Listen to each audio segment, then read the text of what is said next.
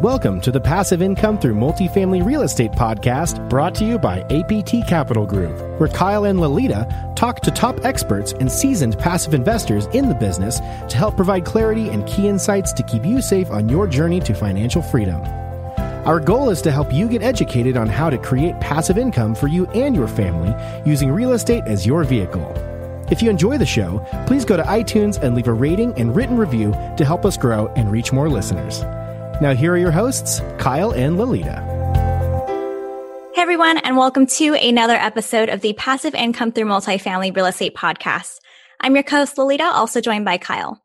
Before I get started, please make sure to head over to our website, aptcapitalgroup.com, and grab our free Passive Investors Guide. And if you're interested in learning more about what we do, you can schedule a call with Kyle on our website as well.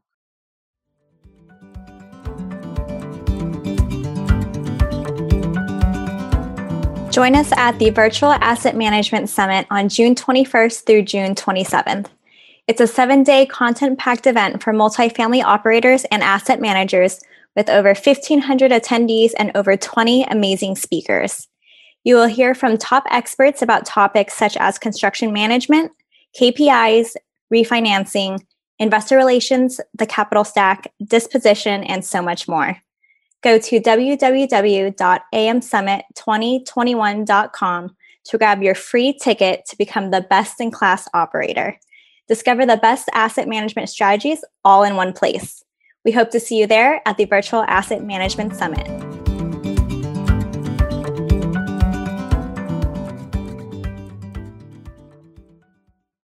All right, time to get into our show. On today's show, we have Joseph Fung joining us. Welcome, Joseph. How's it going? Really good. Thanks so much for having me. Looking forward to the chat today. Awesome. Same here. Well, before we head into the interview, here's a little bit about Joseph. Joseph is a serial entrepreneur and CEO and founder of Uvaro, which is a tech sales career accelerator. A graduate of the University of Waterloo's computer engineering program, Joseph is a repeat founder and CEO with multiple successful exits and speaks frequently on the topics of sales leadership, diversity, and corporate social responsibility. Today, I know you have a lot in store for our listeners from a very relatable level. So before we start, can you please go ahead and tell the listeners a little bit more about yourself and what you currently do? Sure. So I'm a repeat entrepreneur, as you made the great introduction there. My background is maybe a little bit different than some of the folks who are listening in today, in that my background's not specifically in real estate. I'm fortunate to have made a few investments on the side, but my primary passion has been tech companies. So the tech startup space, that's really where I've really cut my teeth, grown my career. And now we run a school that helps people get into tech companies through sales. And the part that's been so interesting is we see people coming in from a wide variety of backgrounds, selling advertising, selling Harley Davidsons, and a surprisingly large number of people who either have sold or invested in real estate in a full-time capacity or as a part-time capacity. And so we see these really interesting parallels between tech sales professionals and real estate investing. And I think the conversation is going to be a really fun way to dig into some of those. Yeah, that's awesome. I'm definitely interested in digging into those parallels. We are going to go a little bit off topic today, talk a little bit more about startups and the sales process behind that. But first, tell us a little bit more about your company. Your company is Uvaro. What is Uvaro, and why did you decide to start that company? Sure. So I've scaled a number of tech companies, all the way from 2 or 3 people in a basement selling what we make to hundreds of people around the world. And growing a sales team has always been one of the biggest challenges. People think about getting into tech and they think, do I need to learn to code? And they don't know that most tech companies hire way more people in sales and marketing than they do in engineering. And so if you do want to get into tech, sales and marketing is a more effective and a more successful way to do so. So we launched Uvaro to help demystify the language, the process of selling technology. It's an online program and it's an intense one. We run our classes 2 hours a day, 5 days a week for 12 weeks. But the part that's really interesting is we don't charge tuition until someone graduates and lands a job. So we really are making profitable, successful tech careers accessible to everyone. And it's been amazingly rewarding, not just helping companies grow, but helping people overcome a huge change in their life and realize really great success. So it's been it's been a very, very satisfying journey, not just for me, but for the team, especially in a remote work or a work from home environment. It couldn't have been more timely. That's a very interesting business model. Can you dig a little bit deeper into why you decided to go with that business model and what the main strategy is? Yeah. So the really big thing is sales roles, unsurprisingly, often have alignment between the employee and the employer. That's why you have commissions. That's why you have bonuses, accelerators. This is nothing new. And when we think about education, wouldn't it be amazing if more of our colleges and universities actually invested in us and put their money where their mouth is, where they charged us when we graduated? We're really trying to do that because we recognize that if you're given the right tools, the right skills, having a successful career in tech is not actually that challenging. And we have so much confidence in our process that we will put our money where our mouth is. The big thing though, and the part that's really exciting about it, is everyone talks about the challenges of diversity in tech. And part of it is the stereotypical journey: go to an Ivy League school, get involved in varsity sports, get picked up as a recent grad. That requires a certain amount of wealth, access, connections. And we saw this as a great way to help level the playing field. And so we have amazing gender, age, ethnic background diversity in our classes, in our graduating classes. And it's been a really great way to help level that playing field. That's really cool. I love what you're doing there. Talk about the top 3 or 4 practices from a sales perspective any investor or, salesperson really should be practicing. For sure. The number one, and this won't be a surprise to anybody, I'm sure, who's listening in, is investing in yourself. One of the big things that we see is folks who come into our program and go on to tech companies who come from different backgrounds have a different opinion about this. We'll see people who come from maybe a support or an engineering background where they're used to being an employee, and they often are surprised about the amount of effort they need to put into their own development. And that's a big learning journey for them. And that's okay because everyone has a different path. When we see folks come in from a real estate background, an independent investment background, there's this really strong, deep understanding that they need to invest in themselves to be more effective, to be more efficient. And that compounds over time. And so that's the first one. The second one is storytelling. Very often, people are bad at telling stories. They'll ramble, they'll go for a long time. They don't necessarily put the buyer in the right position. That's one of the areas that we also see a lot of folks with a real estate background do very, very well at, especially residential, because they're used to talking about the people who are selling a house or a home, moving in, what the lifestyle change is. And then the last one, this is the really interesting one that I think is surprising to many, is bringing your whole self to the conversation, being truly authentic in the conversation. People tend to think that selling is about dragging everybody over the finish line. And especially in tech, it isn't. Because most tech companies sell on a subscription, they care deeply about customers sticking around. And so if you sell authentically, you sell bringing yourself to the table, you're only going to solve problems that are real. You're not going to force someone over the finish line. That means the customer sticks around and the company wins more too. So all of those things, storytelling, investing in yourself, bringing your whole self to the table, those are all the big buckets that we work a lot with our students to help build.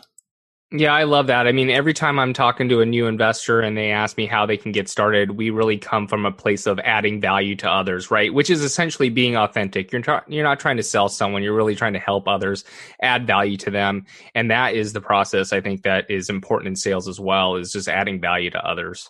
That's it. That's absolutely it. One of the things that we emphasize is give value first before you ask for anything, whether it's for their email address or for a half hour of their time, give some value first.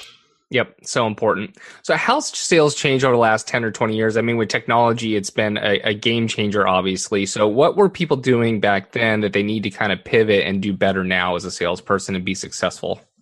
Sure. One of the really big things is the use of technology. And this comment is across industry. The technologies we use to everything from selling online using Zoom to tools that automatically record and analyze conversations. There is this huge litany of tools available. Sometimes folks think tools are there for the sake of tools, but I'll give you a couple of examples and stats. And these aren't even industry stats. These are within our own companies. When we first built an outside sales team, so folks who are cold calling and emailing to build leads, We all know people can only make so many phone calls, write so many emails in a day, but using more modern tools with the same team, we're able to reach out to almost 4 times as many prospects. So just the efficiency gains, huge change. Specifically within sales and tech sales more so, there's also been an interesting maturation of the space.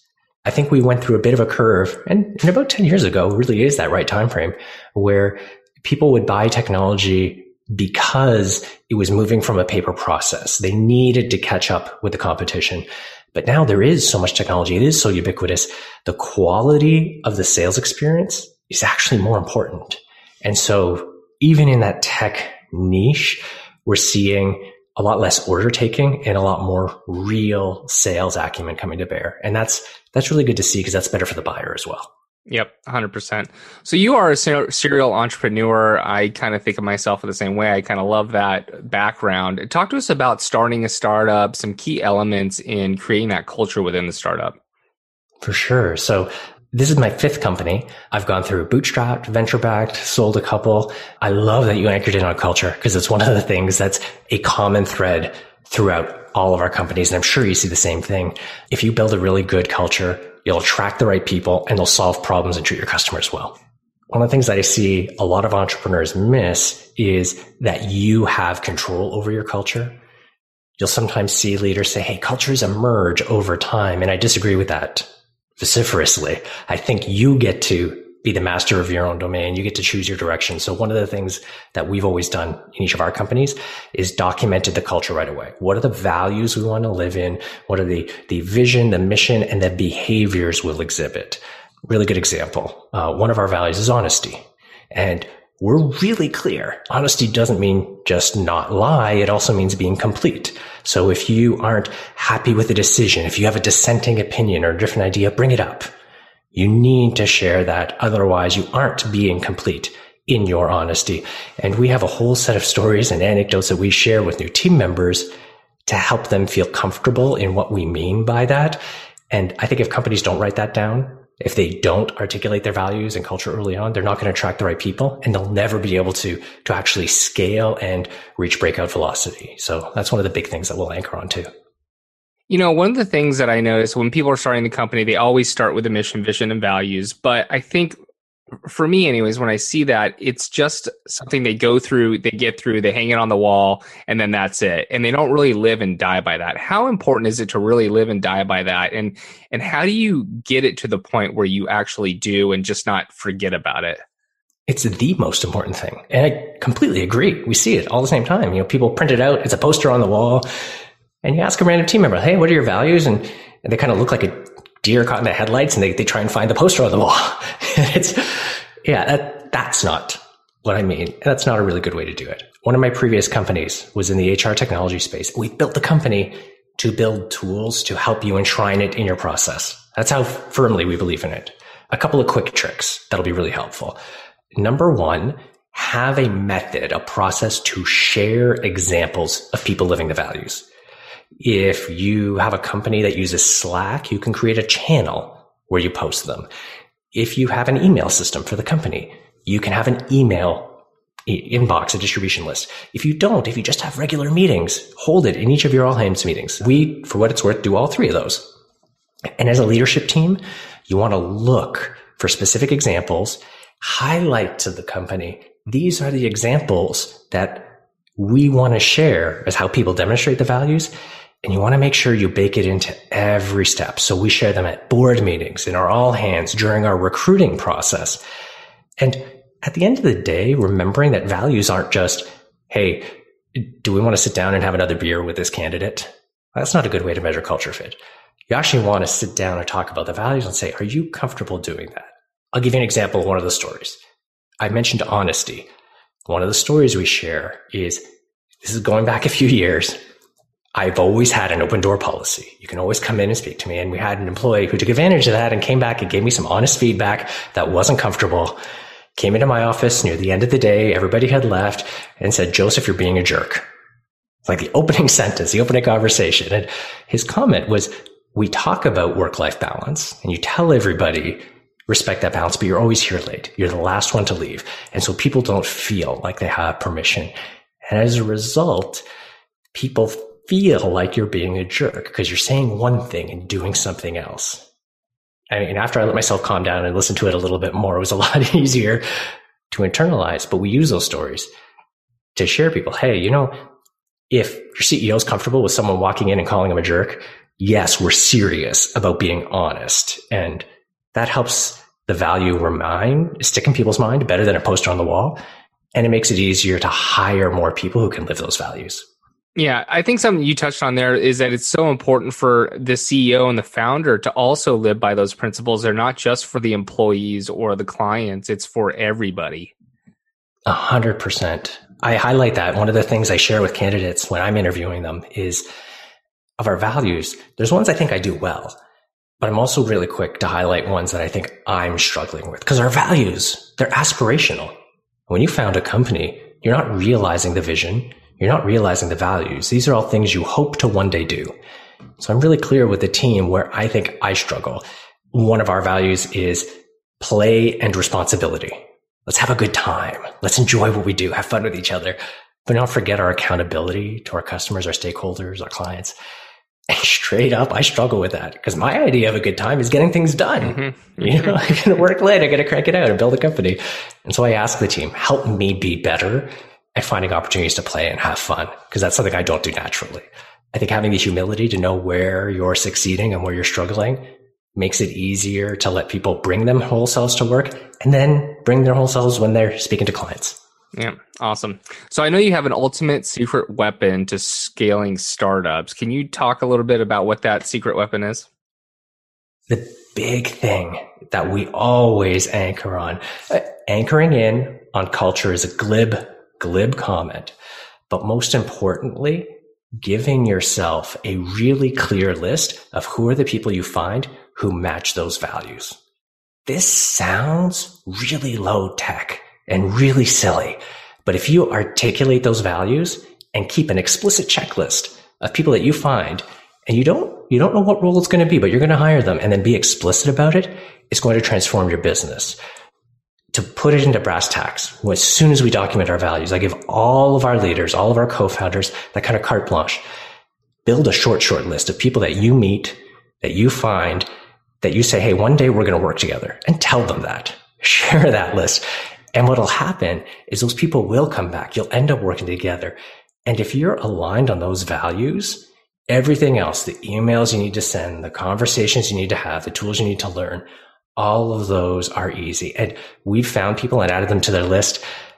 Servers that we've met at restaurants, accountants who have been working on projects for us, members of the community that we've met at not-for-profit fundraisers, people that we encounter and we say, you know what? You're on my short list of people that I'm going to hire. We're going to work together. And what ends up happening is it comes true and they become the biggest flag bearers of that culture, the vision, the mission. Because your products, your services, they'll evolve over time. But the people that you bring into the company, that's the anchor. That's what you got to start with. Mm-hmm. Awesome. What about first hires for startups? And I wonder how much it parallels with real estate as well. We struggled with who our first hires should be when we brought on our new company. And so how does that work with startups and how do you go about growing people? That is such a great question. In many ways, it depends a lot on the founding team. So, if you think about your strengths and weaknesses, I'm sure you think about it similarly to how I do. Hey, what are the things we need in the company? Where am I strong? Where are my weaknesses? So I think there's a lot of parallels there. Like in investing, there's the need to attract new clients, to service those clients, to make sure that all your ducks in a row. So I think there's a lot of parallels there. The one big difference that I'd anchor on when we think about tech startups specifically, there's a great analogy written by a much wiser venture capitalist than I, that a tech startup is like a 2-engine plane. There's building the product and selling the product. And if you don't have both engines running really well, you're not going to fly straight. A lot of people think about tech startups as get a bunch of engineers, they're going to build something, and then people give us their credit cards and magic happens, and it's not really that easy. So for me, when I think about those first team members, yes, you need core team members who can wear a lot of hats. They can juggle a lot of balls like any kind of early stage company. You have to stay laser focused, build a really good product and sell a good product. You've got to be able to have those conversations with customers. And in early days, it's tough. Selling a product that's really immature requires a level of agility, thinking, and problem solving that, is a real skill. And when you're talking about launching an investment portfolio, evaluating the merits of a building, a commercial property, just understanding the holistic problem, it's that same type of systems thinking that's necessary to sell a tech product. That's why I believe there's just so many parallels. The details involved are equal on both. Yep. I know you have a deep interest in investing in women-led companies. Can you talk more about that? Because I think it's absolutely fantastic, but tell us more about that. Sure. So I've had the good fortune to sell a couple of companies, and like a lot of entrepreneurs, when you come out of that tail end, you want to give back, you want to get more involved, and so you invest in early stage companies. So I tend to focus on pre-seed and seed software companies where my network and experience can help out. The big thing that I anchor on, though, is making sure that at least half of the investments that I make are into women-led or founded companies. And that's been really big because it's helped me get a chance to take a look at companies that never would have hit my radar without that focus. People who reach out knowing that focus. That's in innovation management space. They focus on linguistics and the difficulty in reading and learning. A lot of really interesting companies. And I extend that into my philanthropic work as well. Kiva is an amazing platform. If you don't want to get deep into startup investing early on, even doing microloans through Kiva has been incredible. And tools like that make it really easy for you to focus on specific areas. So I've set up all of my systems to only alert me to financing opportunities for women entrepreneurs. And then I focused on some countries where we've hired people internationally before. So for example, the Philippines. We've been fortunate to have great team members in the Philippines. And so I tend to focus a lot of my Kiva lending in the Philippines as well. Awesome. Very good. Well, Lolita's going to take us into our final 4 questions. Are you ready? Absolutely. All right, here we go. What is the one tool you use in your daily work life that you cannot live without? Vidyard. It's such a great tool, and being able to send videos, not just emails, makes it so much easier to have a high bandwidth communications. Can you tell us a story about one of your biggest mistakes in early investing and the main takeaway for our listeners? One of the first companies that we invested in was a joint venture, and we had it teed up to sell to one of our biggest competitors, and realized at the 11th hour that they were setting up a brand new corporation to finance the purchase. And when 6 hours before everything was supposed to close, they sent us a message that their financing fell through and the deal wasn't going to happen, we realized we had not done enough diligence on the governance structure and just didn't have much recourse. And that sucked a lot, but learned a lot from it. Right. What is it that you need to do now to grow your life to the next level? How many times have you thought, there has to be a better way, while working through endless rent rolls and historicals? Enter Red IQ, who will process and standardize them, generate deep and accurate property insights, and bring you through the final underwriting all in just 5 minutes. As for underwriting, thanks to Red IQ's new Excel add-in called QuickSync, you can continue using your own model and instantaneously populate it with the data from Red IQ with just the click of a button. Request a demo today at rediq.com. The big one is we're at this explosive growth journey, and straight up, I'm juggling way too many balls. So right now we're working on bringing in some incredible team members to help pick up some of that slack. So a good way to think about it is we've got the direction, we're in hyper growth as a company, and now we need some new leaders to help us expand even further. Perfect. And finally, Joseph, where can people find out more about you? Easiest way to hit me up is on our website, uvaro.com. And personally, I'm on most social media channels at Joseph Hung. Perfect. Well, lots of great information for our listeners. So thank you for that and for being on our show today. Thanks so much for having me. This was great. Thanks for listening. If you enjoyed the show, please go to iTunes and leave a rating and written review to help us grow and reach more listeners. You can also go to the Passive Income Through Multifamily Real Estate group on Facebook so you can connect with Kyle and Lolita and ask your questions that you want them to answer on the show. Subscribe too so that you can get the latest episodes. Lastly, to stay updated, head on over to aptcapitalgroup.com and sign up for the newsletter. If you're interested in partnering with Kyle and Lolita, sign up on the Contact Us page so you can talk to them directly. Thanks again for joining us. Be sure to tune in next week for another episode.